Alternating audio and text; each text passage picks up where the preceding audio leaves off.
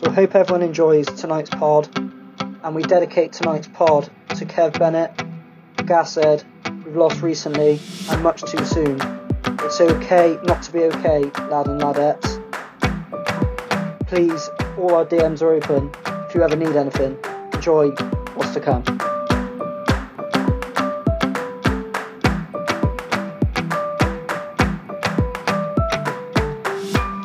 Of course, we echo the thoughts of Ollie there.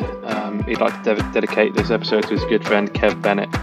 If you feel you're also struggling with your mental health issues, lockdown's getting too much, there have been extenuating circumstances, etc., you can call Mind, the charity Mind, on 0300 123 3393. That's 0300 123 3393. Alternatively, if you're not feeling well enough to call someone but you do want to reach out, you can text them on 86463. That's 86463.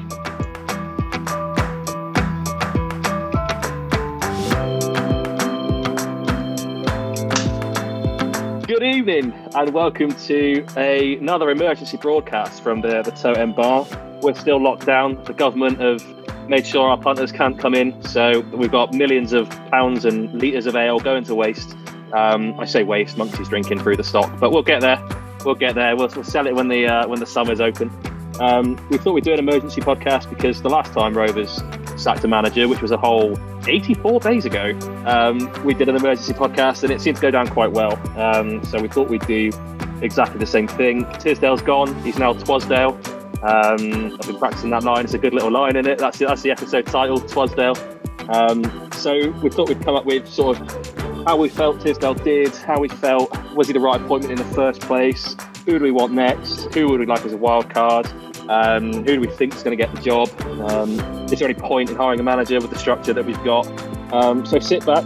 I'm sure I'm going to go in pretty hard at some point with our esteemed director of football. I'm sure the other guys have got some comments to go as well. But before we started, obviously we did a quick little chat or sort of quick reminder about the Mind charity. I also wanted to make sure that we had a little message go in about the community trust and the work that the Gas Girls and the community trust are doing. I think it's about time someone said it on the record. As fans, we really appreciate the work that Adam and Nathan do at the community trust and the work that the Gas Girls have done over the past couple of weeks and their volunteering. As members of that community, we couldn't be prouder of them. And I think that's something that needed to be said. I think that deserves as much, if not more, fuss than Twasdale being relieved of his duties. So thank you, Gas Girls. Really, really appreciate the work you're doing. I'm sure the people who you get in contact with appreciate it as well. But we'll move on to Twasdale. With me is Oliver Down, Andrew Monks, and Charlie Gibson. Let's start with yourself, Andy. Out of 10, what would you say Twasdale sort of scored? As a Rovers manager, where would he rank in the echelons of Rovers history? Wow, good question. He's going to be down the bottom, isn't he? He's got a worse record than Garner, hasn't he? I believe. Certainly this season, he's probably not. Yeah, so he's probably not pissed people off as much as a Paul Buckle or an Atkins did, but he's got to be in that company, hasn't he? Really? I mean, what has he actually achieved? Nothing. We've gone backwards. Let's be honest, we've gone backwards. Under Garner, there was at least a plan. There was an idea of, okay, we've got these young guys that, we're going to maybe develop and they're going to train. And there seemed to be an idea of how we were going to play. It wasn't working, let's be honest, which is why we got rid of him. But there was an idea that maybe the penny might drop with them and we were going to suddenly start playing. We played some nice football, didn't we? Some of the goals we scored towards the end were nice. So there was a sort of an idea, if you like. Under Twasdale, all he's done, as well as I can see, is just shot everyone's confidence to pieces. Yeah, I think if we just very quickly, it's a really strange way of giving a mark out of 10, that, mate. But but we'll. You also asked where he ranked, didn't you? So I was trying to fit. Yeah. We just went through his record really quickly. So in all competitions, games played 19, games won 5, including 3 in the league, 1 in the FA Cup and 1 in the Pizza Trophy. Drew 3 games, which means we lost 11, 9 games in the league, 1 in the FA Cup and 1 in the Pizza Trophy.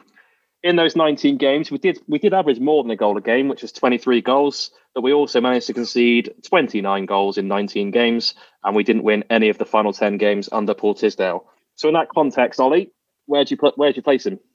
I really do think that comparing Garner with Tisdale is slightly futile for the simple reason that Garner was given a pre-season, a full summer transfer window, and I think Smith's probably going to come on later on to who shapes the squad, who signs the players. But fundamentally, Tisdale was appointed on a Thursday at the start of November. He had 2 days then before he went to Swindon, and it was very much... And we played Saturday, Tuesday, virtually every week, apart from when we've had coronavirus in the camp. So to compare Tisdale with Garner, for me, is futile. I take the point that I think he probably deserved the sack. He cannot have any complaints that he's been sacked. His record speaks for itself. But I'm concerned as a football club that there's not many times that you sack 2 managers in a season and stay up, because that means pretty much you've been pretty naff for most of the season. I think it demonstrates the players aren't good enough, doesn't it? Absolutely. And I think we're going to come to this later on. But for the head of recruitment to survive 2 managers, for me, is scandalous. He's now been put in charge. 4 managers. If you look at it this season, I'm looking at more this season. Okay. How can you come to the conclusion that you've changed managers? So that's a good point, Smith. So we'll go with 4 managers. How can you constantly change manager, it not get any better, and you come to the conclusion that it's the manager's fault?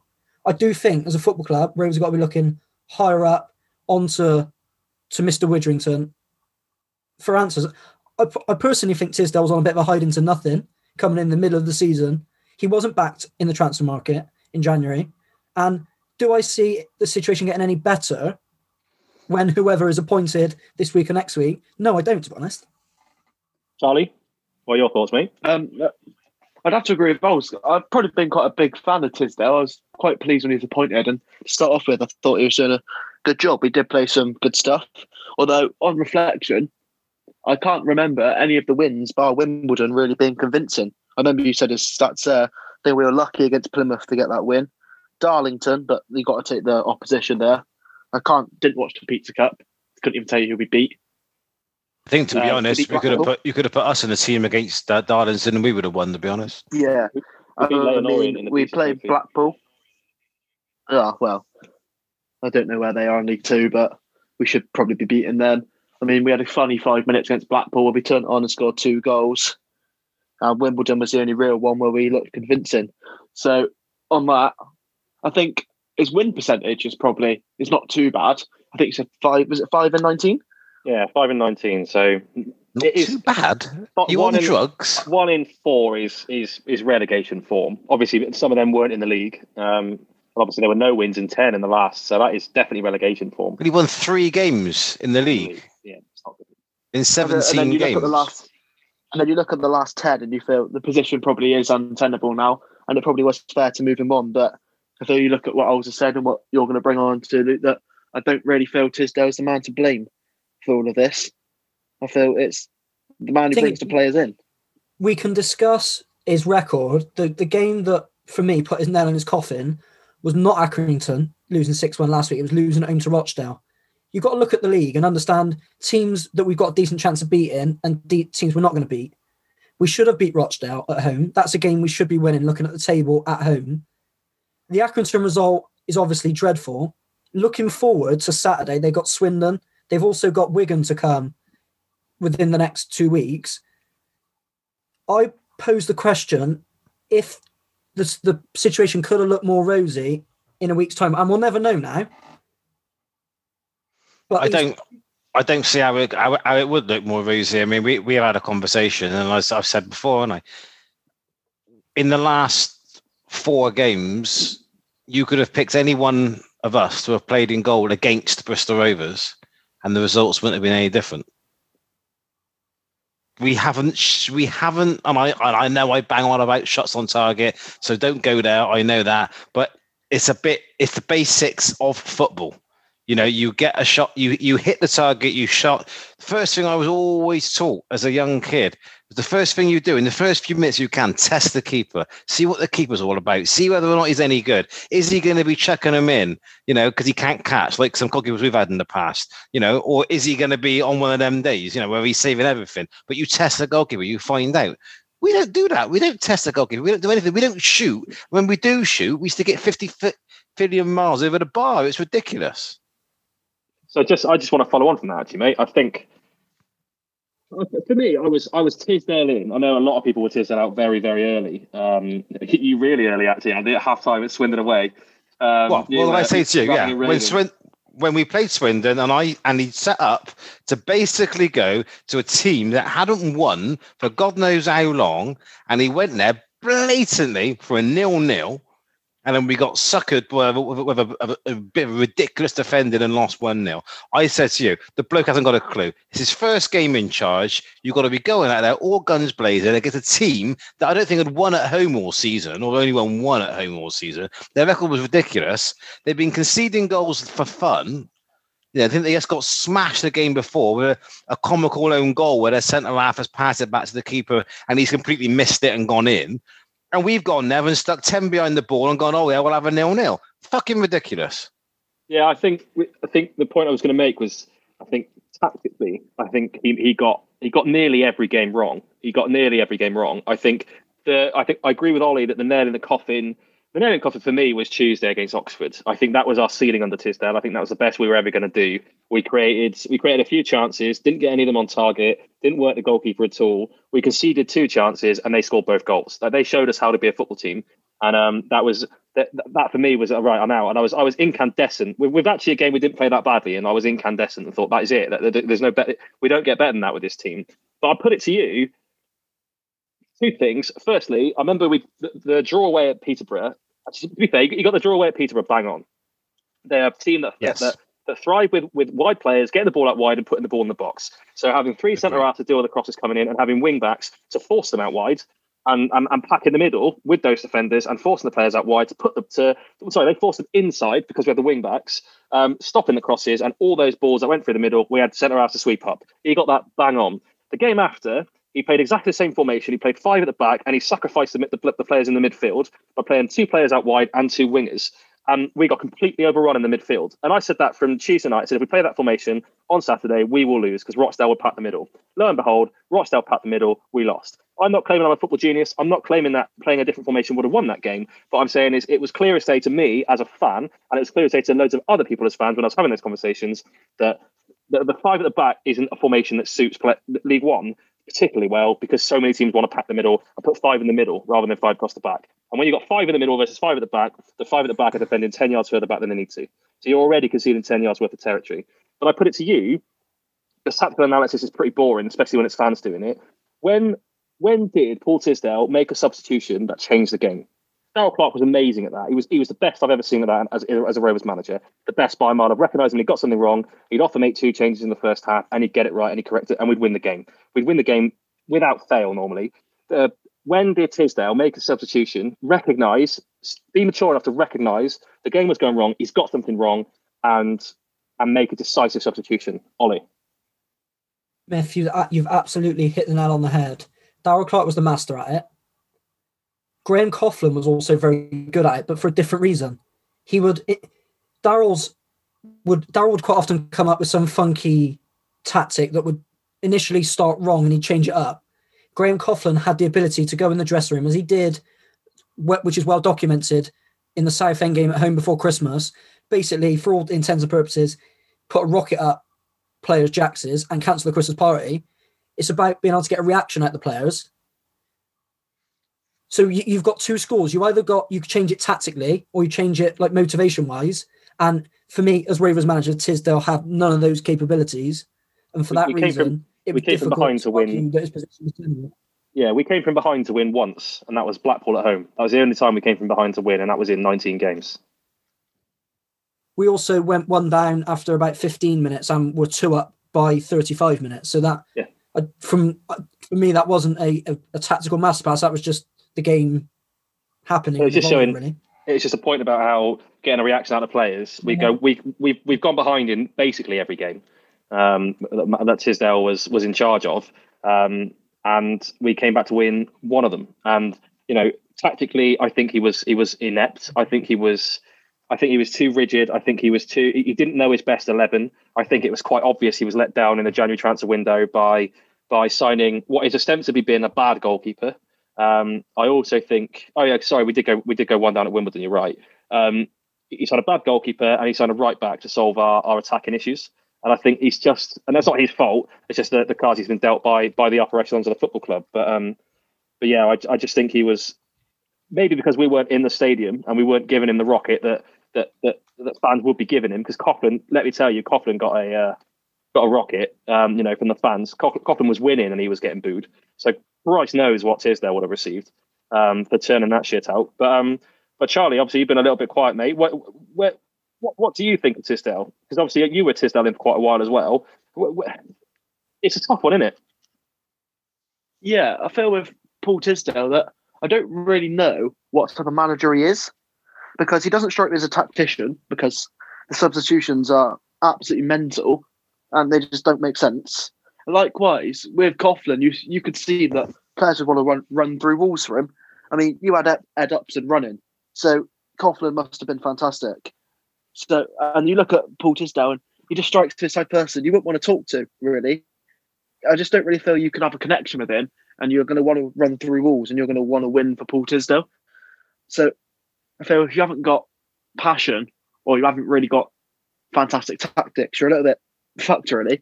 And I feel the players weren't playing for him. And as soon as that happens, you're gone, really. And it's just weeks. I'm not sure you could say the players weren't playing for him. I think against Oxford, I think they demonstrated that they were playing for him. There was a lot of huff and puff. There was a lot of effort. There was a lot of, you cannot fault the actual, work ethic of the players. They every single player, I think, left everything on the pitch in that game. The problem was with the Oxford game was the shape was abysmal. You had Rodman 1 minute out on the wing again the touchline. The next minute he's going through the middle, which then left Otzuma then thinking, well, actually, where am I playing? Am I playing off a Daly? Am I playing up alongside Daly? Because Rodman's in the spaces that I should be picking up. There was just no shape to it whatsoever. And I think that is where he tactically got things wrong. He couldn't get across to the players what his plan was. He kept banging on about keeping it simple and keeping it and doing the basics. And then every single game, he would change formation and change the way we wanted to play. We'd have, 3 up front, and then there'd be 1 up top, and then it'd be like, if you're going to play it simple, just play it simple. Keep the same formation, keep the same players almost, and just go, right, for 3 or 4 games, this is what we're doing.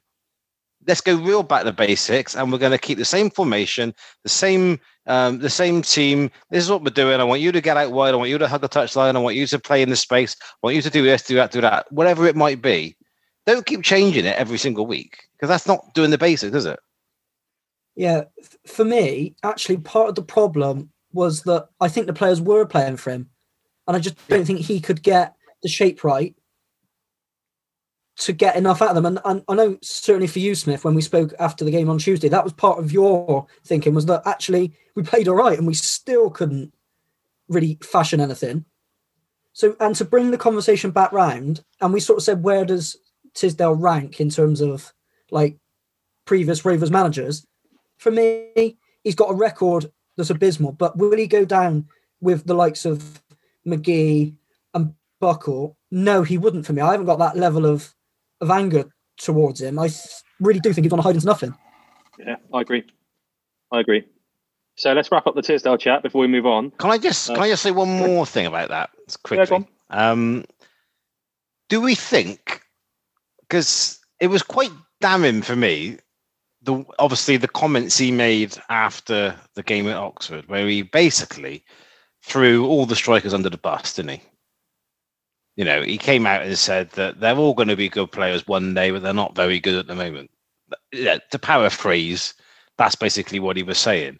And every single, particularly after Accrington and then, after Rochdale, he was continually asked, what's the latest on us signing a striker? And you could see him getting more and more and more irate at the question being asked of him. So are we saying that Paul Tisdale didn't sign a striker because he didn't want one? Or are we saying that Paul Tisdale didn't sign a striker because he wasn't allowed to sign one? Well, we don't know. We don't know, and that is it. It was also when I'm asking the question. It's out in the up there for debate, because it seems to me that he obviously had he was planning on signing Jayden Stockley. From what I've been told, it was near enough a done thing, and Charlton gazumped us at the last minute. So was he then told that actually, sorry, there isn't any alternatives, and that is why he was getting more and more mad. And was that why he threw the strikers under the bus against Oxford in the post-match interview? Because a la Darryl Clark, he was having a bit of a dig at the board, and a la Darryl Clark, here's your papers, on you go. Yeah, go on, Ollie. I actually, you've kind of said what I was going to say. I think it was definitely, for me, I interpreted that more as a dig at the recruitment team above him and people above him, and in a very, very similar way to Darryl Clark. I actually thought he looked to protect the strikers, to be honest. He said, we've got a lad out there leading the line for us who's played a dozen games, and he's going to be a fantastic player. He's got all the ability in the world, but he's not, to expect him to fire us into a decent position in this league is unfair. I actually thought he happened to try and protect his strikers and basically said they needed more help. So for me, it was definitely a snipe above him rather than as the strikers, I would have said. Yeah, that's what I'm saying. So he was obviously saying, the strikers are going to be good players. They're not at the minute. They need help. Well, it's no good saying that after the window's shut. So that indicates to me that he's been telling, Whale, Witherington, whoever wants to listen, that he needs a striker. And obviously, we've been told, in the press that we were in for Stockley, we were in for Smith, and we were in for the guy, for the ex-Blackpool player, and all that. I'm not going to try and pronounce his name, and it didn't come to fruition for whatever reason. So, are we then turning around and saying that the reason why we didn't get a striker is because of Tisdale? Is it his fault, or is it more? Is there more to it than meets the eye? And is it actually a problem with recruitment and Witherington, or is it a question of there wasn't actually any real budget there because of the wage cap, which obviously ironically is now gone? But then I say, if we've agreed to deal with Stockley, that would indicate that there was money there to be spent. So why did we not get that striker over the line? And that was what really infuriates me. And then when Oxford beat us 2-0 with two strikers that were signed on deadline day, one of which I was banging on all window that we should have signed, Elliot Lee. Luton's openly said he's available for loan. And you got Tisdale saying, I want a League One striker that can hold the ball up. Well, hello, there he is. Why did you go and sign him? It just infuriated me. And then you got other clubs signing these strikers. Why weren't we? And that, I said, I was literally on deadline. I was throwing things around the house because I was just getting more and more mad. I was more mad at that than I was at the 6-1 defeat at Accrington the following night, because it just set everything up for me. That was. I want to bring you back, Muggsy, to when you said about Tisdale making a dig, and about James been a fantastic player. I feel that he's probably making a dig about the summer as well. As soon as Tisdale come in, I think everyone noticed he wanted to bring more experience back in, and he looked to straight away to bring Ed Upson back in. He's recalled a go. So do you feel that it was probably him not allowed to sign a striker because he wouldn't have gone for another young player? Because I could be wrong, but I'm pretty sure when he was extra as well, done a video about Ollie Watkins saying it's all good having 2 or 3 youngsters in the side, but you can't do well with 8 or 9 of them. So I feel that the recruitment this season, on paper, I can't lie, I was buzzing when we signed them all. I thought it was one of the best windows we've had, getting players from all these Premier League clubs. And then I was probably one of the stupid ones. Yeah, the going up, what a window. Tommy Widdington, who's had a fantastic job. And we've come to it, and let's be fair, I'd probably argue Nicholson, but they're all crap. Every single one of them. And you've got to be sorry for Tisdale because he's working with idiots. Go on, Smith. Right, can I go now? Can I go? What you've got to say there. Is it Well, my before turn you now? go, can I just say one thing on that before you're let off your leash? Yeah, go on. I don't necessarily agree that they're all crap. I actually think that nine out of 10 of those players are actually good footballers. The problem is they're all good footballers in the same position. It's like signing, to make it very, very simple, it's like signing 3 world-class goalkeepers and going, what a great window we've had. You can't play all 3 of them at the same time, so it's completely pointless. We signed Otzuma, McCormick, Nicholson, all these players that are number 10s, if you like, or creative players. You can't play them all. And he then bombed out a go-go, going back to Ghana, which is why one thing he did do right, Tisdale, was bring him back. It's no good having all these footballers who can pass the ball and do all these amazing tricks and do all this great passing if you haven't got the football. You need people in there to win the ball and actually, do the hard work and the hard graft and get stuck in. I had a look. We've had one player this season be suspended. That was Max Eimer. He's the only player to pick up suspension. We're in League One, an actual league where kicking lumps out of people is part and parcel of the game. And we have one player that has picked up 5 bookings before Christmas. Grant was close to a suspension, but just picked up his 5th booking just after the cut-off. I mean, what the hell is that about? Say what you say about Ollie Clark, and I quite agreed, to be honest, that he was released. I thought, he was a player that flattered to deceive sometimes, but at least he would go around and put his foot in, get stuck in, put a tackle in. We don't make tackles. It's ridiculous. And the same thing with our strikers. Ball goes in the box, we're second best. We're second to every single ball. And that is why we don't score goals. That is why we concede goals at set pieces, and why we don't win the ball. In places in midfield, because we are second best in every single department. Off you go, Luke. Well, I would argue that none of them are good players that they've signed, but I'm not going to sit here and be here all night, because we will be here all night about the intricacies of one player on a good game and then one player on a bad game. I agree, and we've discussed at length off air. What an idiot! But off pod.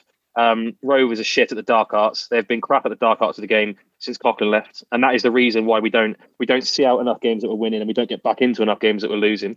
They're crap at breaking play up. They're crap at stopping other teams breaking on them. They're absolutely crap at it. Like really, really, really crap at it. And that is right, because they've signed too many flimsy Westbrook types. That's not to single Westbrook out, but we've signed too many of that type of player and loaded them all in the middle, and none of them want to do any defending. I put Grant in there. Grant should have been, he should be that defensive midfield player that came in and is supposed to be the guy to carry the midfield from your Clarks and from your Go-Go's, and he's been powder puff for most of the season. He's been completely anonymous. He's been the invisible man for a lot of it, and he's not good enough, I don't think. The goal at Accrington summed it up, didn't it? Where he lost the 50-50.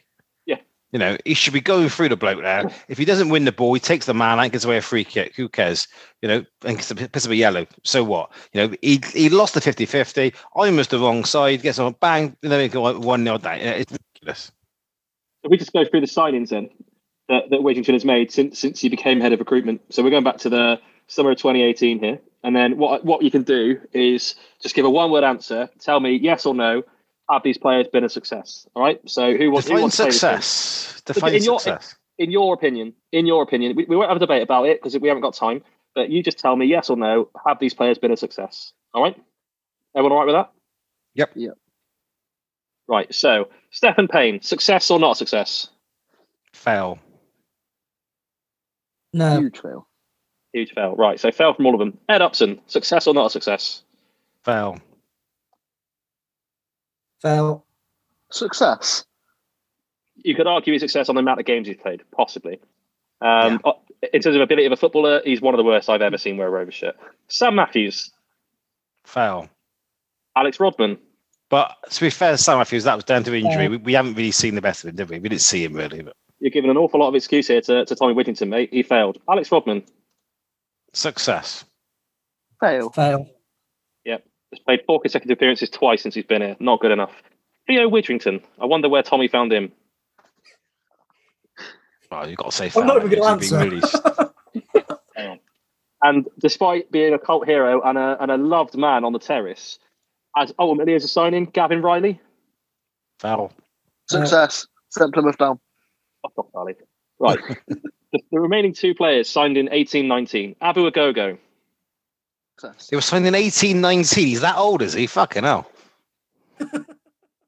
Abu Agogo. Success for me. Good player. Fail.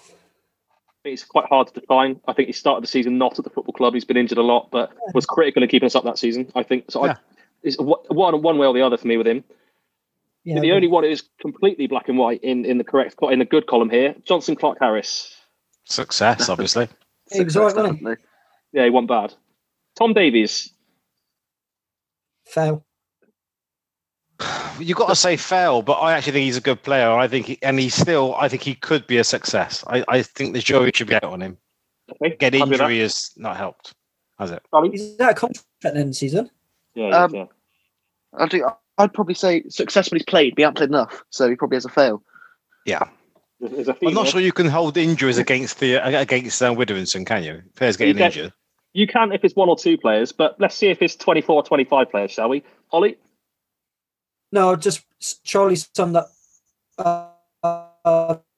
Davis there excellently. When he's played, positive, but obviously not played enough. So you have, for me, ultimately, I have to put him down as a negative.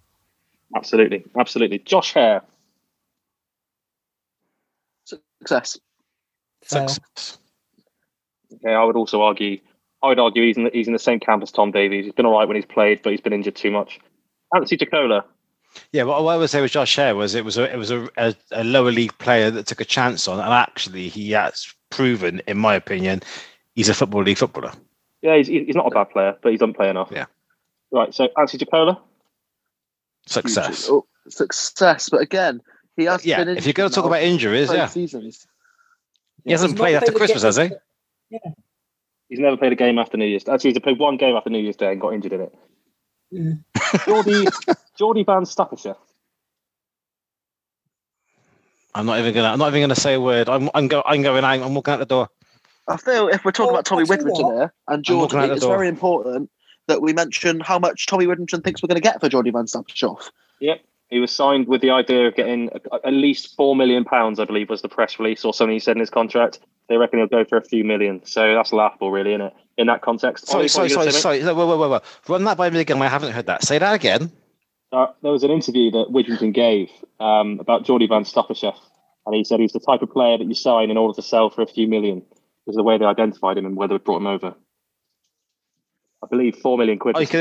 I can only assume that he's bringing over drugs from Holland, then, because that's the only way we're going to get £4 million out of him.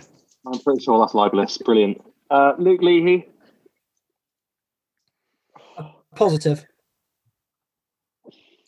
Oh, Yeah, I would agree with that. Fail. I think he's awful. I'm sorry. I think he's awful. I know he's played a lot of games.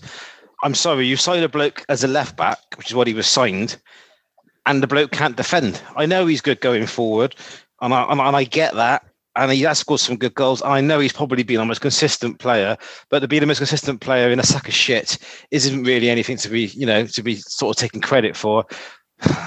I can, yeah, he's on the fence. Go on, Ols.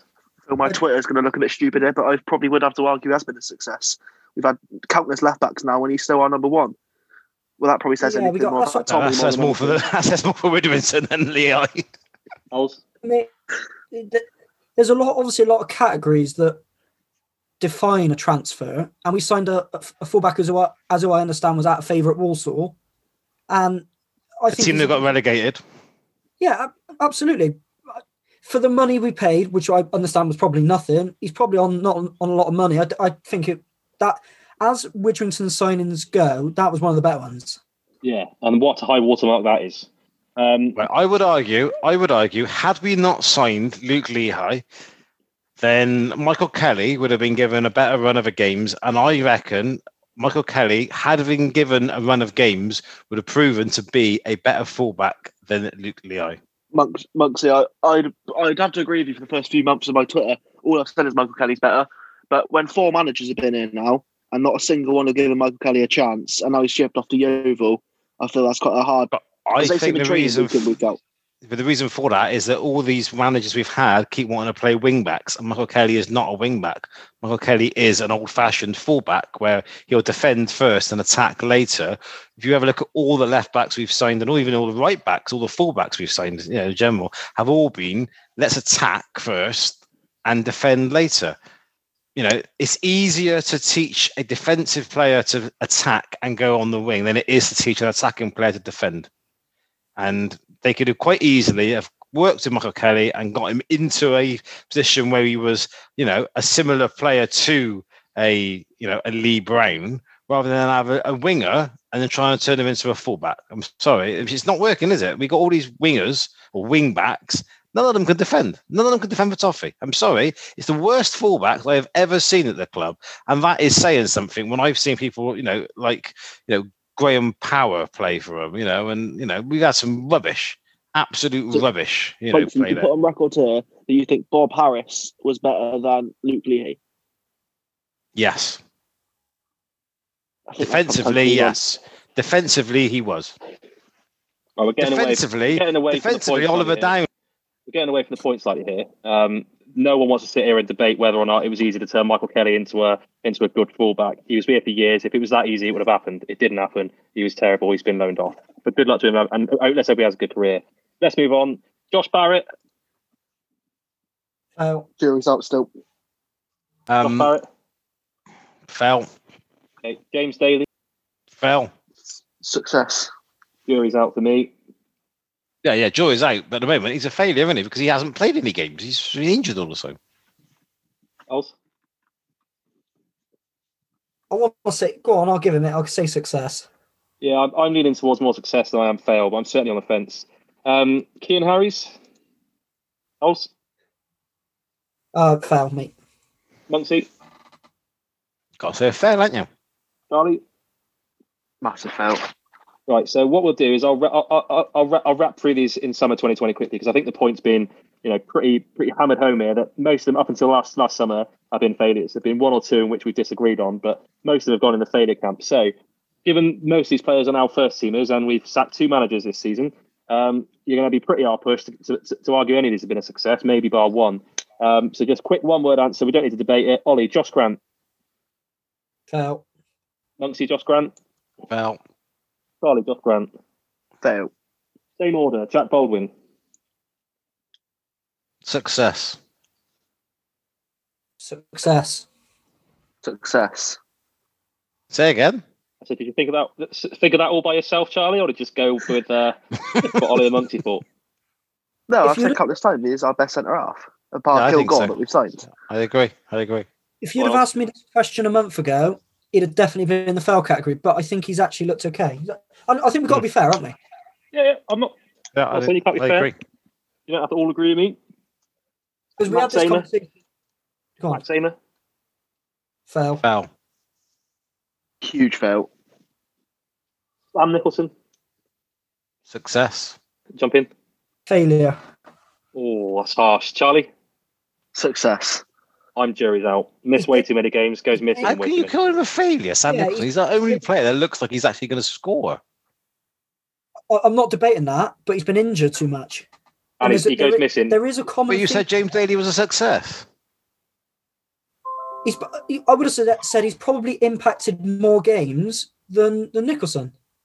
Over the last month, especially, he's gone missing big time. That's what I'll say. Yeah, he really has. He's been shocking for most of the games. Absolutely terrible for a lot of them. But when he's good, he's fantastic. There's no doubt in that. I do think long-term Nicholson will come good because there is clearly an outstanding footballer in there. But if we're going to rank Tom Davis out as a failure for being injured too much, I think we've got to put Nicholson in there as well. But Davis has missed like 3/4 of a season. Nicholson's missed like 4 games. Well, Davis missed a year, didn't he? Yeah. No, he's missed more than that, mate. Right, let's move on to the next one then. So, Jonah Ayunga, where are we putting him in the success, failure, or on the fence camp? On the fence. Success. Jury's out for me. Jury's out for me. Yeah, definitely.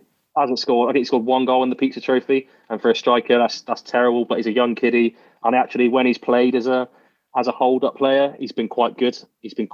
So I think there is a player And there. again, but he's come from a long way down, hasn't he? It's a no risk strategy, you know. Absolutely. Zane Westbrook, Charlie, Failure. Monksy, Failure. Ollie, David Tutonda, Monksy, Complete failure. Ols, Failure, but again, no risk really. Charlie. Success. Thank you, Doug. And then we'll just wrap through the last two. I think the jury are both still be out on these. Ben Liddell and Ali Koike. Jury's out for me. Yep, agree on both. Not seen enough of either of them. Charlie. Yeah, you haven't seen Liddell enough. Koike's looked bright, but again, haven't played enough games. And then Brandon Hallen. Success, but can I just caveat that with, if a big number 9 would have been signed with him, it's not his fault that we haven't signed anyone else. I think as a signing on its own, I think it's been a success. I would argue he's been replaced he was signed to replace JCH's 25 goals a season, and he's scored 8 in all competitions, and he's tracking for 17. So when you look at it in that context, he was the sort of the flagship striker that was coming in. Appreciate there are extenuating circumstances. It's COVID, where he's in a shit team, but he's not going to get 25 goals a season, and he's never going to get anywhere near that. So he's a failure for me at the moment. But I agree. When he's so frustrating, because when he's on the ball, you're not tackling him, you're not getting the ball off him. He's phenomenal as a ball carrier, like number 9. He's amazing at that. He's so good at it. But all the other elements of being a football player, he's absolutely atrocious at. He's one of the worst. But there is a player in there which is annoying. Yeah, go on, Ols. I think whether you want to categorise Hanlon as a success or a failure, are you categorising it as a failure of Tommy Widrington and our recruitment strategy, or a failure as he's been rubbish? I think the answer in terms of he's done okay in terms of his ability and what he can bring, but in terms of Tommy Widrington's recruitment strategy, he's representative of something that's gone really wrong. Yeah, I think that's the key point. And I think that point goes for loads of those players, is that as players, they are, I mean, some of them are crap, but most of them are okay players. But as a strategy, which Monkey said it before we started this, that as players, they are okay players. But as a strategy, as a plan, as a progress, as someone to take the football club, they aren't good enough. They're not a good enough collective. And so many individuals have failed as individual players. And for the context of the new manager, which we'll come on to in a minute, for that context for the new manager to come into, which is ostensibly they'll be dictated to the players that they get to sign. They might have an idea about the positions they want to improve, but their targets will be dictated to, and then of those targets, they'll sit down and discuss which ones are the best. But they don't get a pick of who they're going to target, and that is not a condition for any manager to come in and be successful at when the target identification has gone so wrong for so long. Ollie? I think you've hit the nail on the head there, Smith. And for me, the problem with Widrington and the whole recruitment strategy is twofold. One is that obviously, as we've just highlighted, I think, they've got too many signings wrong. That's point number one. But the second thing is that they've not recruited in the areas they need to recruit, such as a number 9. And for me, such as a proper, what you call old school centre half, a Tony Craig, whatever you want to call it, that is as much of a problem as the players that they have signed. It's players that they haven't gone and got as well. John? What I also want to say, along with the recruitment team, that we've most of you said here that you think they are good players, the ones we've brought in, they're not working as a team. But surely that's got to lie with other people in the club as well. You've got to look at, we've got analysts in who watch every single game. And if these are good players that are good at football, what are they watching? They can obviously see the mistakes. I don't know how many goals we've conceded from set pieces. I don't know how many goals we've conceded that the exact same. Whenever we score, it's always we concede straight away. So people who watch the game and are paid to look at your weaknesses, I don't know what they're doing, because you've all argued that they're good footballers. I'm going to give them the benefit of the doubt here, the analysts, and say actually some of them aren't very good. And, well, you can't really help. But if you want to go down the route that we have got some more right footballers, the people that are paid to make improvements have got to go first before any manager. Yeah, Andy, I agree with that, Charlie. That's a good point. I totally agree. You know, and that's a very valid point actually about the number of times we've scored. You know, and then the other team goes straight at the other end and score again. One of the first things drummed into me when I was a kid as a defender was when you score, you don't concede for 5 minutes. You switch on. You go really, really focus. Really, really go to the point that right, we are going to hold it. We're going to stand firm for 5 now. We're going to hold our place. We got the goal. Great. We're not going to let them back into it.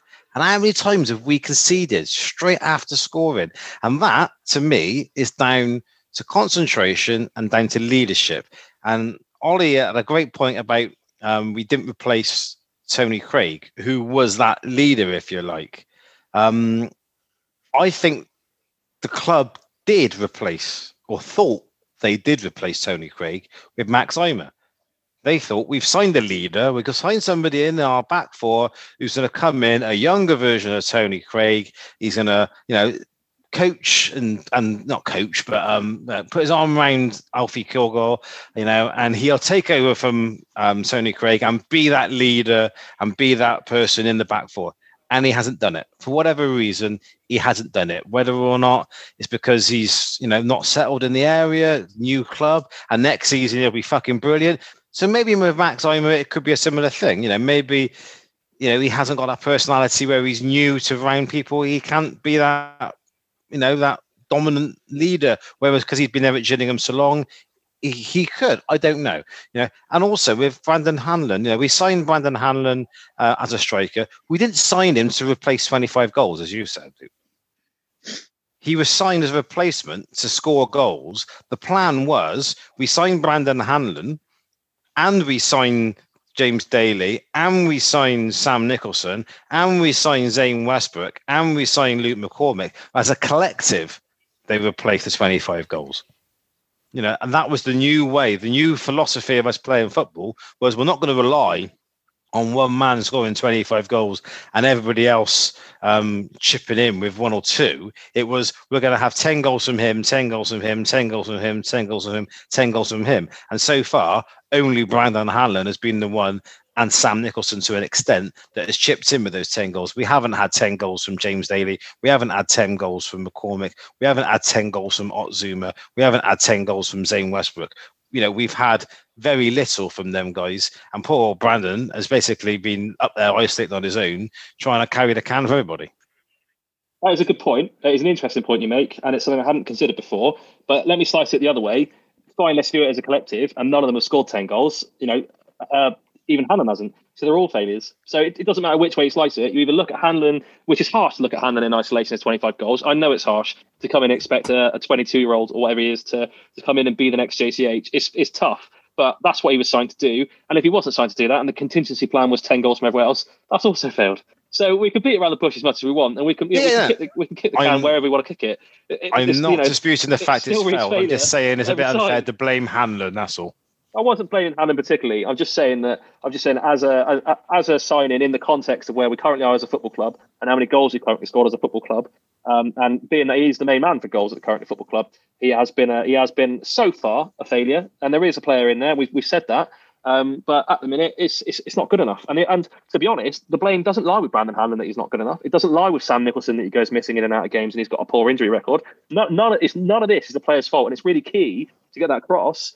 The context they've been signed in, the club they've been signed into, and the structure that they've been signed into, i.e. Ghana. Ghana's Ghana ball beforehand. They're going in and signing a bunch of money ball players and hoping to coach them and flog them for quick profit. That's fucked. We're not getting a profit for any of these players, maybe Nicholson. The rest of it's fucked.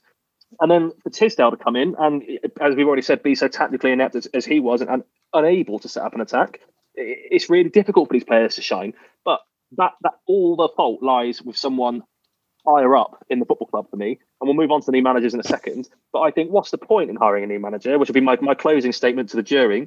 What's the point in hiring a new manager? What's the point in going and getting someone external and promoting someone internally when there's a spectre, there's a ghost, there's a ghoul, there's a goblin at the top of the football club in charge of everything else?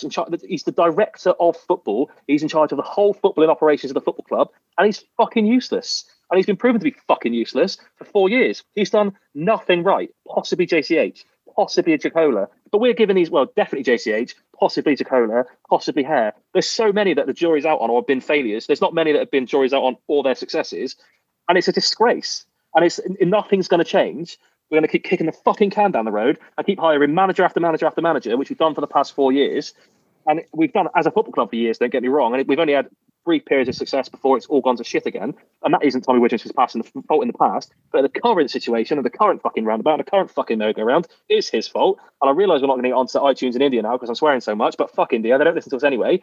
Get rid of Tommy Widgington. That's the bottom line for me. And we'll come on to managers in a minute. But all of it stems from the decisions he has made or been a part of. Every single bit of it, the rut that we're in, he has had a hand in. And he's the only one in the football club, maybe bar Whale. I don't doubt Whale's intentions. I don't doubt Whale is the right man for the job. He's just been unfortunate enough to surround himself with the worst possible men for the job at the worst possible time. Ollie, you've got your hand up. Smith, you're absolutely correct, mate. And I'm not going to do your blood pressure any good by asking you what you think of the fact that he's been promoted this season as well. It's unbelievable, isn't it? It's in a context of, I'm going to have an aneurysm in it, in a context of three failed managers in 18 months, and then a fourth manager, which is obviously he's been fired, I think, in less than 80 days after his last promotion, after he got promoted as director of football. The fact he's got voting rights in the direction of the future of the football club when he's got the president so fucking wrong is unbelievable. It's an unbelievably bad decision, and Whale has made. And I'm not Whale out, and I'm not a criticiser of Whale particularly. I think capitalising the debt, and in that context, he's been amazing. But in terms of the people he's surrounded himself with at the football club, other than Tom Gorringe, the senior hires have been an absolute disaster. And let me tell you this, just one last point before I move on to Charlie and let me calm down, and I might go and get a beer. To the fans, to the other fans who are saying we're not Widgington out because everyone was happy with the summer transfer window that we had in the summer, and we were all happy with the signings that came in. Our job as supporters of Bristol Rovers Football Club and as fans of the football club is to be excited about these players that are coming in. It is to find reasons to be hopeful. That's why we support Bristol Rovers. We want the best for the community asset that we're all in love with. Their job is to get those fucking players right, and they haven't done that.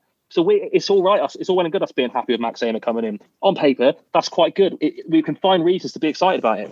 But the context he's been brought into, the recruitment structure that's brought him in, and the sort of football club that he's come into isn't right, and therefore he's failed. It's the same for all of the other players. We're allowed to be excited by it, and we're not wrong to say the person responsible for signing these dog shit players or the dog shit situation that's been cultivated by the recruitment strategy is dog shit and has to go.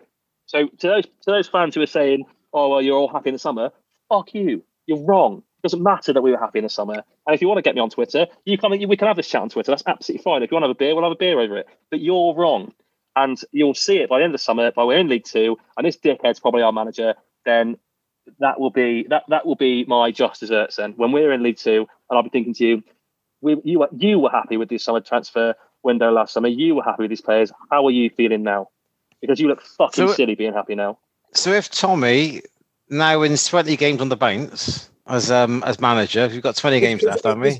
And gets us in the playoffs, and then wins the playoffs, and takes us up, and he turns around and goes, Smithy, told you these players were good. It's these fucking wasters and managers that were the problem. That's his job. That's his job. That's what he's supposed to do. So it'd be amazing, and it'd be fucking. Oh, this is the biggest turnaround we've ever seen, and it'd be incredible. And I'll have some humble pie, but that's his job. My job as a fan is to be excited, and my job as a fan is to criticise when it's going wrong. His job is to fucking sort it, especially if he's the manager. So I'll say, well done. No, your job's to find financial advisors. So go back to that. The bloke's a prick. Well, he's not a prick. I don't know him. And actually, when I did meet him, he answered loads of questions, and it's fair play to him. He was very upstanding and very, very honest with the way that the way that he answered questions. And he is probably the only one who doesn't shirk responsibility when it comes to answering questions in the board. But he's got a lot of fucking questions to answer, so it's probably why. Charlie. You're probably not going to like this because it's more Tommy. I think you've probably missed out the worst thing. He's appointed 2 crap managers now. Forget the players. This is 2 managers now because he says he has a say. And these are 2 people. He's openly come out and said, this fits his philosophy. We're going to have Paul here for a long time. And this is going to be Ben Garner here for a while. And they haven't even lasted a season each. So you can sign the players the point? Absolutely. What's the point in bringing in another manager? What's the point in having this conversation or them interviewing? Because it's him. No, and I think this is Tommy. Him. This is me, Tommy, out here because he's come out both times and said this manager's long term. This manager fits my plans. Well, Tommy, I hate to say it, mate, but your plan's absolutely crap. And if your long term is 8 months, get fucked. Get out of here, because it's not our long term. We've been waiting 40 years for a stadium. That's long term. Do you know what? Charlie's hit the nail on the head there, because you can make an argument. About, well, you can't blame Witherington. He's just basically finding players and the managers are signing them. And fine, I can buy into that. We don't actually know, do we, who is actually signing these players? Is Witherington giving them a list of 20 names, and by hook or by crook, Garner and Tisdale are actually picking the one or two really shite players on that list out of all the really good ones and going, no, I really want these shit ones. They're the ones I really want to sign. Which would answer the question of why are the shit ones on the list anyway? Is a point, but there we go. But you could argue that the as head of recruitment, head of scouting, call it what you want, his job is to provide players to the management, and the manager has been the person that has picked those players and has actually signed them. Okay, so we'll take the blame away from Witherington for that. We'll just say he's only providing a list. However, there can be no way of getting away from the fact that he has recruited 2 very, very, very poor managers in the space of 18 months.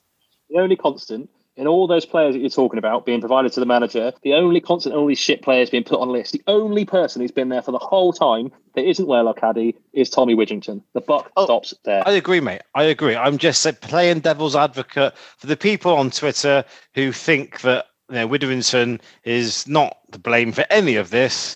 That he hasn't got anything to be answered to, because all he's done is just provide a list of names to the manager, and it's all the manager's fault. Okay, let's buy into that theory that it's all the manager's fault, that all these shit players aren't actually anything to do with Witherington. It's all the manager. Okay, well then he needs to be answerable at least to the fact that he has signed 2 very, very bang average managers who, let's be honest, had no track record in League One. I mean, we both work in recruitment, Luke. If you were looking at a CV for somebody, would Ben Garner and Paul Tisdale jump out at you as the absolute candidates that we'd be looking at? No, definitely not. They don't tick any boxes at all.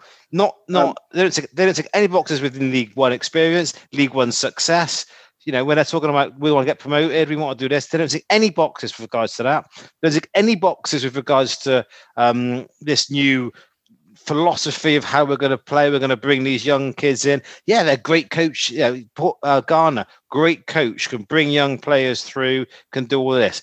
Great. No experience in League One, no experience of managing, no experience of actually playing the game. Paul Tisdale, yeah, he's got Ollie Watkins and a few others on his CV, but no experience in League One, no experience of actually having success in League One, no real experience of actually achieving much. And yet, Tommy Witherington, in his fucking best thought process, thought these 2 were the best people for the job. It's ridiculous. There's many people in terms of the Ravers fan base who surmise about how the football club works in terms of structure, decision making, etc., etc. There'd been no better time tonight having a gas for Mr. Widgerington to have gone on there and explained his role at the football club, because many people have got questions, and I'd like to think that Jeff 2-0-Man would have asked these questions. How does decision making in terms of transfers and recruitment work at a football club? Is it absolutely say for argument's sake that Tisdale is the manager of Bristol Rovers Football Club?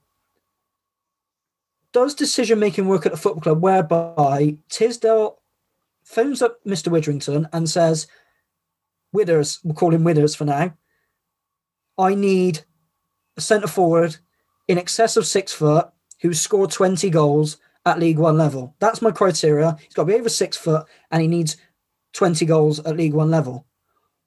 Is that how it works at the football club? Or is it the other way around, where Widgerington goes out and signs the players and puts them on the manager? Well, that we need, I think, as supporters, we need to know.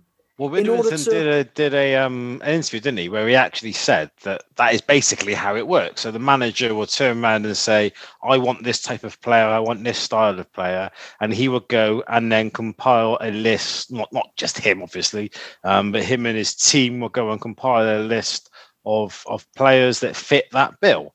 Okay, great, fine, fantastic. So, at what point? And I can't imagine any manager in his worth his salt has turned around and gone, "Can you please go and get me a squad of players that are under the age of 25, that can't tackle?" Because that's what we've got, and I want 5 left backs. I mean, you please tell me any fucking manager who's got any clue about football has turned around and gone, "Please, can you go and sign me 4 left backs?" That's what I really want. I really want 4 left backs and 3 right backs and 3 strikers. And that's a really balanced squad. And that's exactly how I want to play. I'm sorry. I cannot believe that Ben Garner is that stupid and that naive, and neither is Paul Tisdale, where they've turned around and gone, "That is a squad that I want, and that is what I'm going to do."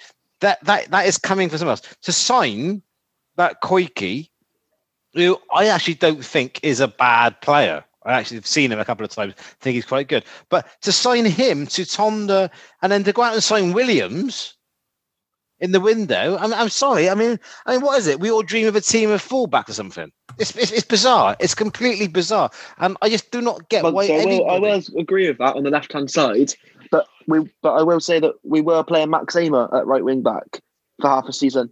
So I feel this is going to sound a bit odd here, but I didn't necessarily believe we needed a striker in January. I didn't think that. I thought the right back and goalkeeper was our 2 worst areas. Yes, Joe Day has not been very good, granted, but I feel Williams has come in and done a good job. And the 2 areas we needed to strengthen him most, I personally feel we needed a winger more than the striker. And we let Mitchell Lawson go. He's got wingers. He just doesn't play them on the wing. I'm sorry, he's got Sam Nicholson and he's got Rodman who can't run. He can't. He could quite easily play Tatonda on the wing if he wanted to. He could quite easily play Koike on the wing if he wanted to. He could quite easily play Josh Hare on the wing. I mean, we're saying what he's saying is that Tatonda, Koike, and Josh Hare can't defend. They're great going forward, but can't defend. So I need all these fullbacks. Well, okay, well then play a 4-4-2 and play them as wingers, as midfield players. It's not difficult. It really, honestly, I don't know whether I'm just being really stupid and being really basic about things, but if you play people in the positions that they play, rather than playing a centre half at fullback. Okay, we haven't got a right back. Okay, well, what we'll do then, and this is what some of that I've done very successfully when I was managing, or at a very much lower level, was you put a fullback who's maybe good at going forward. So you could play, for example, Mark Little at right back and play Josh Hare in front of him, or vice versa, so that when one of the fullbacks went on the overlap, the other one would sit in and defend and help him out. I just don't, you're saying Josh Hare. Well, Josh Hare, was it in his first season or second season, has one of the best success rates, crossing, higher assists. It was unbelievable. Play him on the fucking wing then. If he can't defend, fine, no problem. Stick Mark Little behind him or stick Williams behind him and stick Hare in front of him. And let's let Hare bomb on an attack. It's not difficult. It really isn't. And this podcast is firmly going to go down now in the explicit category. Yeah. I think we have to mark this as explicit.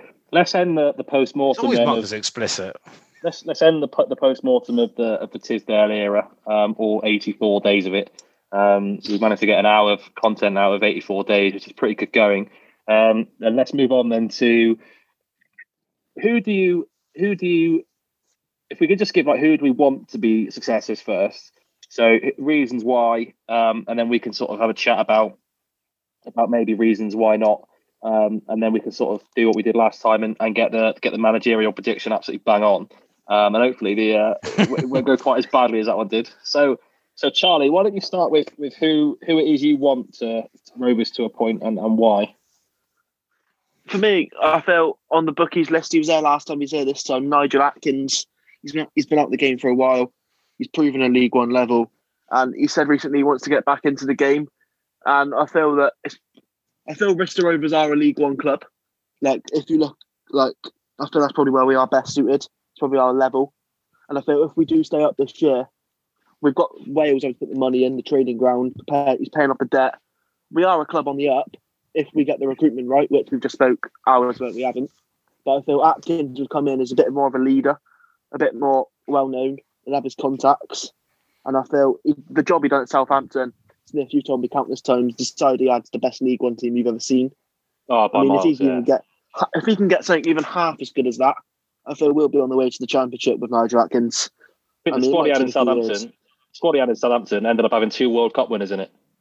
Ridiculous squad he put together at Southampton. He had a lot of money in mind, didn't he, at Southampton, to be fair? Yeah, and that's going to be the one caveat I was going to say, was that Southampton are a properly well-run football club, and they were in League One, with a really ambitious owner, which we've got, but the structure of the football club, the infrastructure of the football club was, billions and billions of pounds away from where we are. They didn't have Tommy Widgington for a start, but B, look at their training ground and look at their stadium infrastructure compared to ours. Whoa. Well, actually, he was playing, to be fair, yeah. I was going to say, they did have Tommy Widgington. You could have picked 91 other clubs and you'd have been bang on. Yeah, you're right. But the thing is, they were the squad he put together was amazing. And I don't want to give the manager, I don't want to take away from what he did, but the money that they spent and the academy infrastructure that Southampton has, famously, and all the infrastructure off the pitch they had. Southampton are not a League One football club, and were never a League One football club, and should not have been in the position they were in. It's quite easy to take a football club with the biggest budget out of the league. It's quite an easy thing to do, and do it in style. And I think he did that. So, Charlie, I feel like a proud dad tonight, mate. Bear in mind, 84 days ago we did our Twasdale, our Garner Out special. And you turned up to the pod on your debut, I believe, actually, and turned up with Sol Campbell as your prospective manager. You've come on leaps and bounds, mate, in the last 84 days. Fantastic stuff. I just add a little bit of flavour to the Nigel Adkins, packet of crisps, to quote Andy there. A little bit of flavour. The last time he was in League One, he managed Sheffield United, who were arguably one of the biggest clubs ever to be in League One. They ended the season in 11th place, the lowest league, the lowest position ever since 1983, and they were 8 points off the playoffs. So the last time he was in League One, he failed, and the last time Twasdale was in League One, he didn't exactly do brilliantly either. So, and you're going back years here. When was he in League One last time? 2016. So you're going back the best part of 5 years. So I just don't know. I just don't know whether he is. I struggle to be excited by someone who the only clubs he's ever performed at League One level have been big budget, and even in the last big budget, he failed at. Was Scunthorpe? Hang on, you got the figures there. Was Scunthorpe League One? Did he take them up to the Championship? Yeah, he did. Yeah, back in 2007.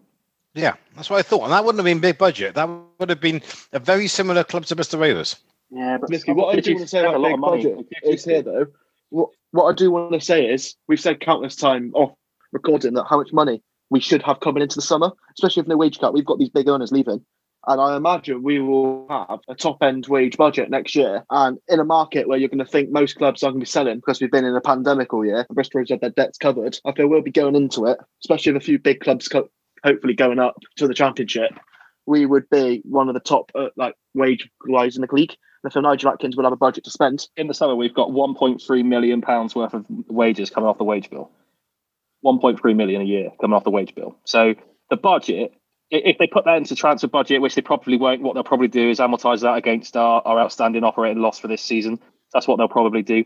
But if they put that towards player signings, 1.3 million in player turnover. When you look at it, some of them when they came down, they had a £65 million playing budget. So when you look at it, the likes of Southampton, it's 1/65th of what they're playing with. But for Rovers contexts, that is a massive amount of money being added to the potential wage bill to go out and attract players. So yeah, I take your point. I take the point that his achievement at Scunthorpe was amazing. His achievement at Southampton was, like, the team he put together was ridiculous. Keeping Hull up, given the Bassett Coast Club they are, was really good. But there are just question marks over A, how long he's been out of the game, and B, how long he's been out of League One for me. That's just my opinion. If I was to ask you a quick yes or no, would you be giving us a yes or a no for Adkins then? Who are you asking? You. I'll go for all of you, but I'll go you first. Part says no. Something about it I don't like. What do you say, Oz? No, and I'll come to why when I give my reasoning for and who I want for the job. What about you, Mugsy? Yeah, wouldn't be against it at all, mate. I'd have him if he was a name tomorrow. I'd have no issues with it whatsoever. I'm not saying I'd be against it, but I certainly wouldn't ever be for it.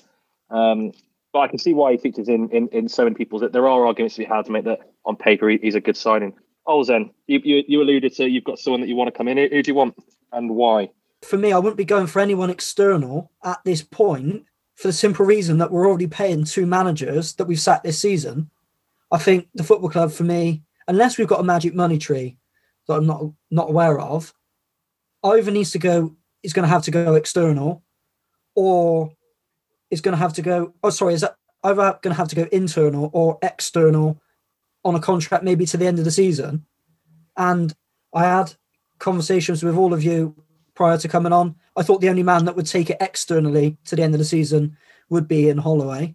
It appears, according to the Post, that he is either isn't interested or whatever. So I don't see the club going for a big external appointment on any significant contract. We've still got 2 managers on the books. I genuinely, and the risk by going for another external manager is we've still got 20 games of the season left. Let's not forget that. We could well, at the end of this season, have to get rid of another manager and be paying 3 football managers, be relegated, and in League 2. For me, that is a risk that would we be willing to take? I would maybe suggest not. So therefore, you're looking internally. Are you looking at maybe a Mansell, Anthony, Hargreaves, I don't know what you call it, threesome, whatever you want to call it. I feel that's the way the club will go. Especially, as I've said, I can see the situation potentially in 2 weeks' time looking better. Widrington, pretty much, it looks like he's going to be in charge on Saturday. If he wins Saturday, he's then got Wigan to play within the next week as well. He could then have won 2 out of 3, 2 out of 2, 3 out of 3. We don't know. And then at that point, for me, he gets his end of season. We've spent the last hour and a bit basically dissecting the Rovers squad from top to bottom and inside out. I think we've come to the conclusion that we've got quite a lot of talented players and that we're not good enough at doing the dark arts, and essentially the squad isn't as motivated as it could be. Would that be safe to say? I think that's pretty much the conclusion we've come to, isn't it? So then you're looking at the next manager. You basically need a manager who's going to be able to unlock that. But this conversation could go one or 2 ways from here. Either you appoint someone like Ian Holloway or somebody who's incredibly passionate and basically goes in the dressing room and, for all intents and purposes, smashes it up. And it then goes one way or the other, doesn't it? Either he gets a reaction out of the players, or the players basically withdraw labour, for all intents and purposes, which it could get worse. So I politics into it. Grow up, Monksy. So I suspect from here, as I've said, for reasons that Monksy firmly disputes, the club will go internal. And for that reason, I don't see it going past Tommy Widrington. Yes, but that's not, at the minute, that's who we think will be appointed. Who do you want to be appointed? I said in the first section who I would have given it to Ian Holloway. I think he's the man to go in the dressing room and really try and get things going. Potentially it would have gone belly right up, but somebody needs to put some passion and some fire in these players' bellies. And for me, he'd be the man to do that. He'd also put some fire back in the fans' bellies as well. Yeah, at the minute, there's a lot of fire in the fans' bellies, but it's directed in anger, and I'm certainly a case in point of that. Ian Holloway, if you was to appoint Ian Holloway, that would be a good way of Wael Al-Khadi and Tommy Widrington putting some blame away from them. Appoint a fan legend, get people looking away in the right direction. Although, if they were to then appoint Holloway, because Holloway has been fairly critical of the board in recent times, if it was to then go wrong and Holloway was to see the inner workings of the club and not like what he saw, potentially that could, if he was to then go back to the Bristol Post, that could look badly on the board as well. Yeah, I think even before he ruled himself out, he had no chance of getting it for that reason. Monty, talk us through it. Who do you want to get the job? Oh, I'm torn. I'm torn between 2 people. And for me, it is a clear choice between 2 people. If you want to go external, for me, it's Jerry Barton every day of the week. The bloke done really well at Fleetwood. He's earned his stripes in League One. He's proven that he can do it and get a team up, challenging where we want to be. He would certainly add a bit of fire to this team and a bit of aggression, which is desperately needed. I actually think he would actually take a lot of these younger players under his wing and actually turn them into some really good footballers. I believe he's a really good coach, from what I understand, which is why he's done so well with some of the young guys at Fleetwood. And he only really fell out with the older heads, wasn't it? It was the people that had been there and done it, maybe with the ones with the egos that he fell out with, and wanted to have a scrap with, shall we say? But I just think he would be really, really good, and I just think he would be exactly what we need at this moment. He would certainly inject a bit of passion, as you said, Ollie, into things. He would certainly get the fans going. So I think he ticks an awful lot of boxes. However, I had a conversation the other day, and we were going through the number of external recruitment drives, if you like, that we have had as a football club. And since Bobby Gould, we can only come up with Bobby Gould, that is. Yeah, friend of the show, Bobby Gould, which was back in 1980, early 80s, that Bobby Gould was manager. Well, we say friend. Yeah. I think it was 83. We have had one manager that has been employed externally from the club that has been a success. And that is John Ward, the first time. John Ward Mark 1. Every single manager that has had success, and I'm including Bobby Gould in that because he was a player before he became manager. He was, as we know, he was training with the club. Jerry Francis was a player before he became manager at the club. Paul Trollope was a player and then became manager at the club. Darrell Clark was chosen by John Ward, not by the board, by John Ward, to become manager or assistant manager, and then became manager of the club. We have one person that has come externally and been a success. Every other person we've ever gone externally and gone, oh yeah, their CV looks good, they look good, they're a great shout, have been an absolute abject failure. So why would we stray away from something that history is telling us works and we'll not give it to somebody within the club? And for that reason, I would give it to Lee Mansell. So when I made those points back in December, when Garner was gone, and I made that exact point, and everyone told me, no, you're wrong, it's not the time, we can't go internal. And I said to you, it's the only thing that's ever worked for us. And you all said, no, we'll go external, thank you very much. We'll go sign some other players. And you take the piss at me. I think Charlie's exact words were, Luke knows the least about football, and it's taken you 84 days, and you've all come around to my thinking. And fair play to you, it takes time. You can't all be football geniuses. But I will say, just very quickly, just before we jump in, we have had one other external appointment who was a success. He was on a temporary basis, and that was Russell Osman, who kept us in the Football League. He was the only other one. I would argue he did exactly what he was supposed to do. But that is. But however, wasn't he on the coaching staff prior? No, he came in. He was completely external, but he was an interim manager. He's not even post money, so he understood the club. Yeah, he wasn't a permanent manager either. So it was just one of those. But I thought he was great. But we said we have you look at all the managers we've had: Tisdale, Garner, McGee. Oh, don't! It's too Atkins. Don't mate. You just go back. It's just a long list of abject, graded, absolute failures who have, just. And let's be honest. Let's be brutal. Coughlin was a success. Let's be honest. Yeah. It was an internal appointment. Let's be honest. Most of the fans, when most of these managers were recruited and were signed up, were like, yeah, this is a good. Ray Graydon had a brilliant record at Walsall. Brilliant. He's going to get us up. Brilliant. Mark McGee. Fucking hell. We've got Mark McGee. He's an international manager. Wow, how great. Useless. Ian Atkins. Oh, he was brilliant off Hampton. He absolutely smashed us when he played him in the playoffs. They've got a great manager. Useless.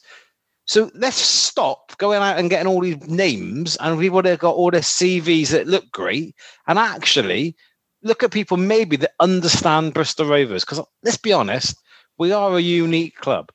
And I know we can say that because we say that we're fans we're different to other clubs. We are unique. We are ragbag Bristol Rovers, if you like. We were one of the few clubs that have played 13, 14 miles away. We're playing in a shithole of a stadium. We didn't have our own training ground until very, very, very, very recently. We are a bit unique. And it takes something to actually understand the ethos and the makeup of Bristol Rovers. And maybe that's what it takes to actually become a successful manager, to instill that into the players. Charlie, you were going to say something? Well, my point's probably gone. Yeah, what I was to say about Lee Manson is I do wonder, though, that we've had many managers come in now and he's always stayed involved with the youth. Except for, I believe it was Peterborough at home when Coughlin left and we got a 0-0. And it was Kevin Mayer was in charge. I think that's a good thing. It might have been the Plymouth game in the FA Cup as well. I think that's a good thing. But do you not feel that if you are looking at internal appointments, you look at someone who's been with the first team? And I don't actually know what Jack Measure is. I don't even know what he does. He's kept his distance. Or Kevin Mayer. He's kept this distance from the basically the levels and levels and levels of shite that we've had. So he'll come in with brand new, fresh ideas because he's not been working with these players week in, week out. But B, he's there week in, week out. He sees them play week in, week out. He will run training sessions with them week in, week out. And C, so I mean, I'll nail my colours to the mast, and as it's my turn, I always was and always will be Lee Mansell. I completely subscribe to the idea that internal promotions are the way to go for a club like Bristol Rovers. I think with external promotions, Rovers are probably the most patient set of fans in the country. I would argue we are the most patient set of fans in the country. We don't have any demands. We don't demand the training ground. We don't demand a particular style of play. We don't demand championship football. We don't even demand top end of League One football. What we demand is a semi-ambitious club, but we don't really care about that. What we demand is a set of players who come onto the pitch and win and lose honestly. And I think the big names that came in, your Mark McGee didn't give a fuck about Bristol Rovers Football Club. He did not buy into it whatsoever. He didn't understand anything about Bristol Rovers Football Club. He didn't take the time to, and he just ultimately ended up just taking the piss out of the fans by playing people like Adam Berger up front. Lee Mansell, let me tell you, would never, ever, ever play Adam Berger up front. It would never happen. He would never, ever take the piss out of the fans like that. And that's all the fans ask for. We're not asking to be a League One playoff club. We're not asking to be in the Championship. We're not asking for collectively, we're not asking for a brand new stadium. There's no fan-led movement. There's no petitions. There's no anger. There's no angst. There's anxiety and there's desire for a new stadium. Of course there is, but there's no organised fan groups. And I think Mansell to come in, there's a really splintered fan base here, despite the fact we're the most patient, because there's a lot going wrong at the football club, and so many people are pointing blame in so many different areas. Some say it's the manager, some say it's the recruitment, some say going as high as well. Some are blaming the players. There's a lot of people really pissed off with a lot of things. But I think the one person who could come into this football club, who's got his badges, is a player who's worn the badge, has got a double promotion with the football club, who has scored arguably the most important goal this football club's ever seen. So all those things buys Lee Mansell time. And it buys him time in a really patient fan base. Now, I know some people might laugh at me when I say really patient fan base. With me, the idea that I'm a really patient fan, I am a really patient fan. But what I don't take kindly to is feeling like we're being taken the piss out of. I think Garner took the piss out of the football club, if I'm honest. I think the style and the way we played, and it was so bad. And the way that he didn't play forward football, which is all we ask for is ambitious, honest. Let's just play attacking football on the front foot. If we lose, we lose. If we don't lose, at least we've gone about it the right way. And I think Lee Mansell understands that. Lee Mansell, crucially, has been a part of 3, obviously because he retired in the final League One season. He's been a part of 3 Rovers teams who have never had more buy-in in the fans in my lifetime than the one that came up from the conference and the one that went straight back up. And he was captain for his first League One season, but he was vice captain of the football club. He is completely central to everything that was good about Bristol Rovers Football Club, and he understands what the fans care about, and he understands what drives success. He had a brilliant career as a player. He's been in League One promotion seasons. He's been in League One relegation seasons. He's been in League Two promotion seasons. He's been in League Two relegation seasons. He's been in the conference promotion seasons twice. He's been all over the football leagues. He understands every element of what it takes to be a success in the lower leagues. as a player, and he's been that side, and it's so obvious he cares about this football club. And that's all I ask for as a manager, is to buy into what these fans care about. And what we care about is those players who we all grew up dreaming of wearing those blue and white quarters, and we all dream of going and snapping anybody in half who wants to score against Bristol Rovers. That's all we ask. It's all we ask. We don't care about anything else. All the rest of it, all the off-the-field shit, couldn't give a shit about it. And Mansell gets that. Mansell completely understands that. And that is why he's the only candidate, in my eyes, for the job. But the one that will get it is Tommy Widgington. And that's also a good thing too. No, Smith, I think you've hit the nail on the head, really, mate. We've got to get a candidate here who understands the football club. Because the bottom line of it is, hopefully, all things being equal, whoever comes in has got 20 games, I think probably without fans, and I think that's most people the same way of thinking. What will from this point here, what will constitute success? For me, success will be when we get back in the ground, say, argument's sake, it's the 3rd of August 2021, for the start of the 2021-2022 season, if Bristol Rovers are not in League Two. If Lee Mansell was to achieve that between now and then, what a future he could have with his football club. Yeah.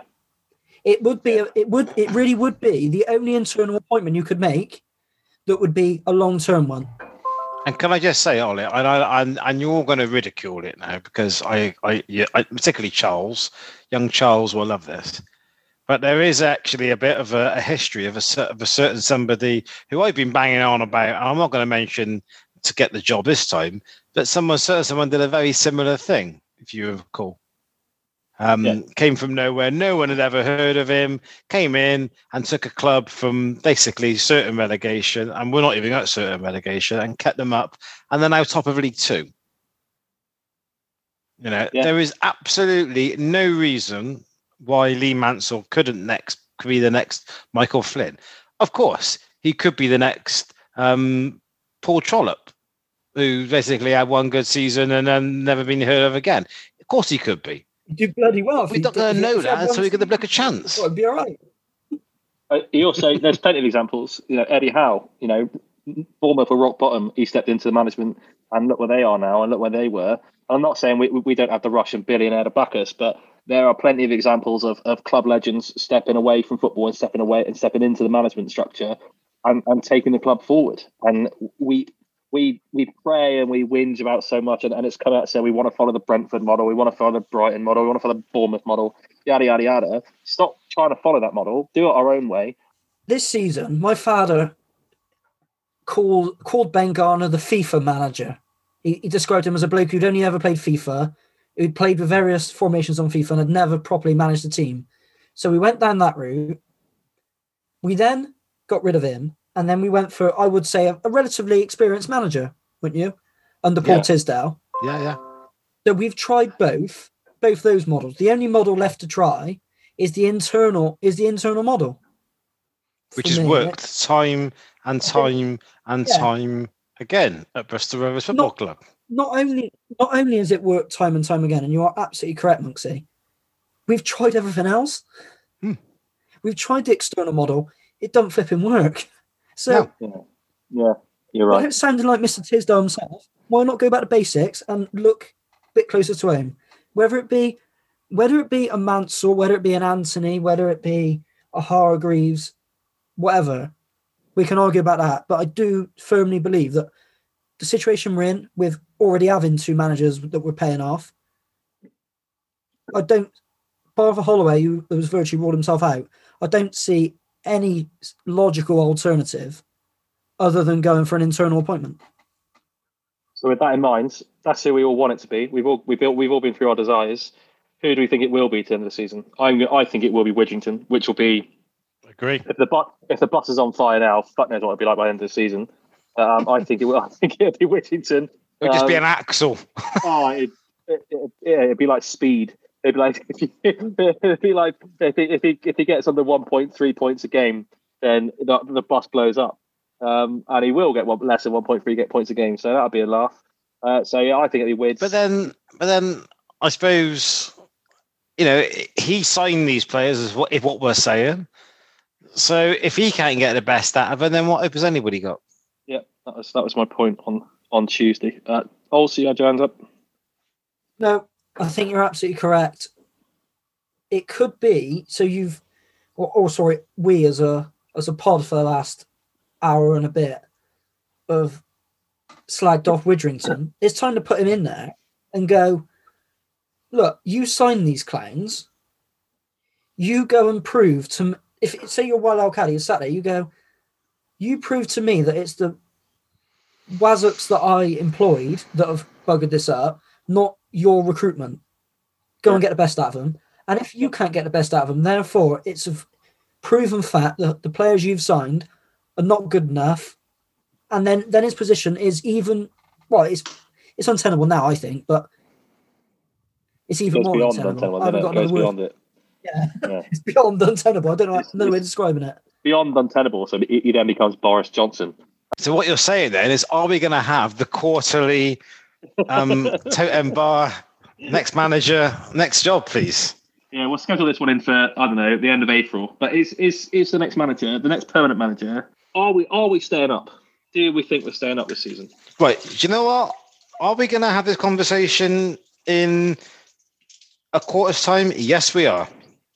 Because in my opinion, Widderson will get the job to the end of the season. And then they'll look for somebody else in the summer. So, we can all turn around and we can say who the hell we want is going to be manager, boom, boom, boom, boom. I think we've all agreed, haven't we, that Widderson is going to be, the interim manager for the foreseeable and probably until the end of the season.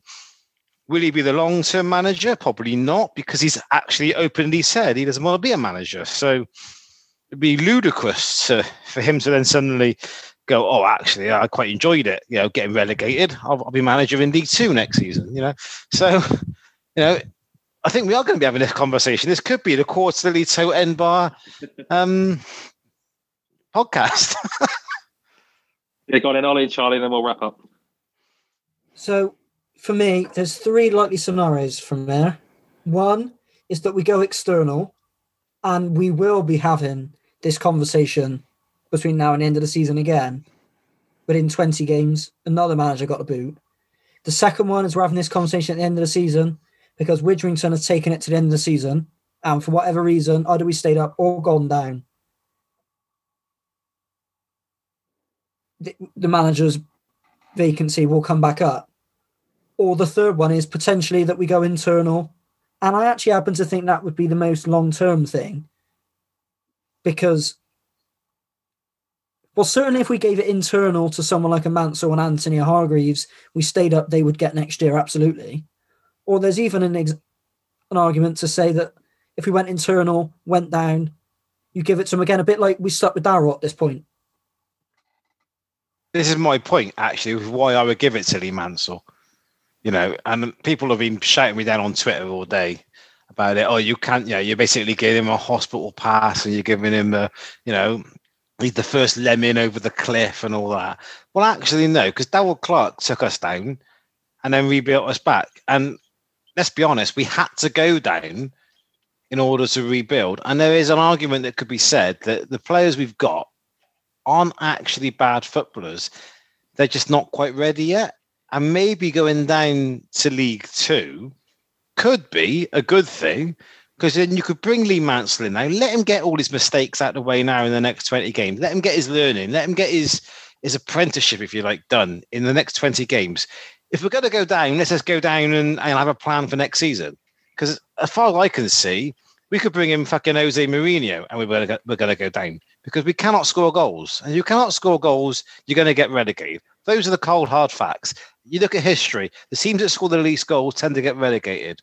We are in that bottom four of number of goals scored. So let's give the bloke a chance. Let's go and give him a chance to go and cut his teeth, make mistakes now in 20 games, and then next season, hit the ground running. He can make his changes, bring in a couple of experienced heads to actually go in and hit League Two running, win League Two, and let's do a Lincoln.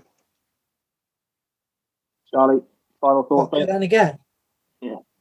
The final point I would make is with Tommy Widrington that he's managed us once this season and he loves to win football matches. So he might not love to sign good footballers, but I remember his interview and I'm pretty sure we played Chelsea, I want to say, the 23s. Yeah. We won 4-3. So if we can score some goals we might have a chance, because I remember his interview, it's probably less over than talk, right, about how much he doesn't care with much. Whereas Tommy did say when he took that one game that winning is the most important thing, which is quite odd considering he's signing all players down to a model and to play a perfect game. But when he's in charge, fuck that, let's go and win however. So it'd be interesting to see if he did get it, if he changes. So to summarise then, our thoughts as a podcast, we are Widgerington out, and we are ideally someone like a Mance or Hargreaves and or Byron Anthony in, except for Charlie, who wants to go and get Nigel Atkins, which is mental. That is the end of the Twasdale special. We will be back with the start of Series 2 in a week's time. We've got an episode in the pipeline to come with you, for you. Probably not come for you. That's a bit weird. But it will be in your ears. It will come in your ears in about a week and a bit's time. We're normally a little bit more fun. I'm normally a little bit less aggressive than the passion that I've shown for being so anti-Widgerington here. I apologise if there's anything libelous. Lawyers, if you're listening, get in touch if we've said anything that might be erring on the side of libel. Congratulations if you've made it this far to the end of the podcast. I know I wouldn't have. But thanks guys for your time. Thanks guys for your patient analysis and insight. And we'll be back with you in 10 days time or so. Right, have a good night, fellas. Catch you all later on.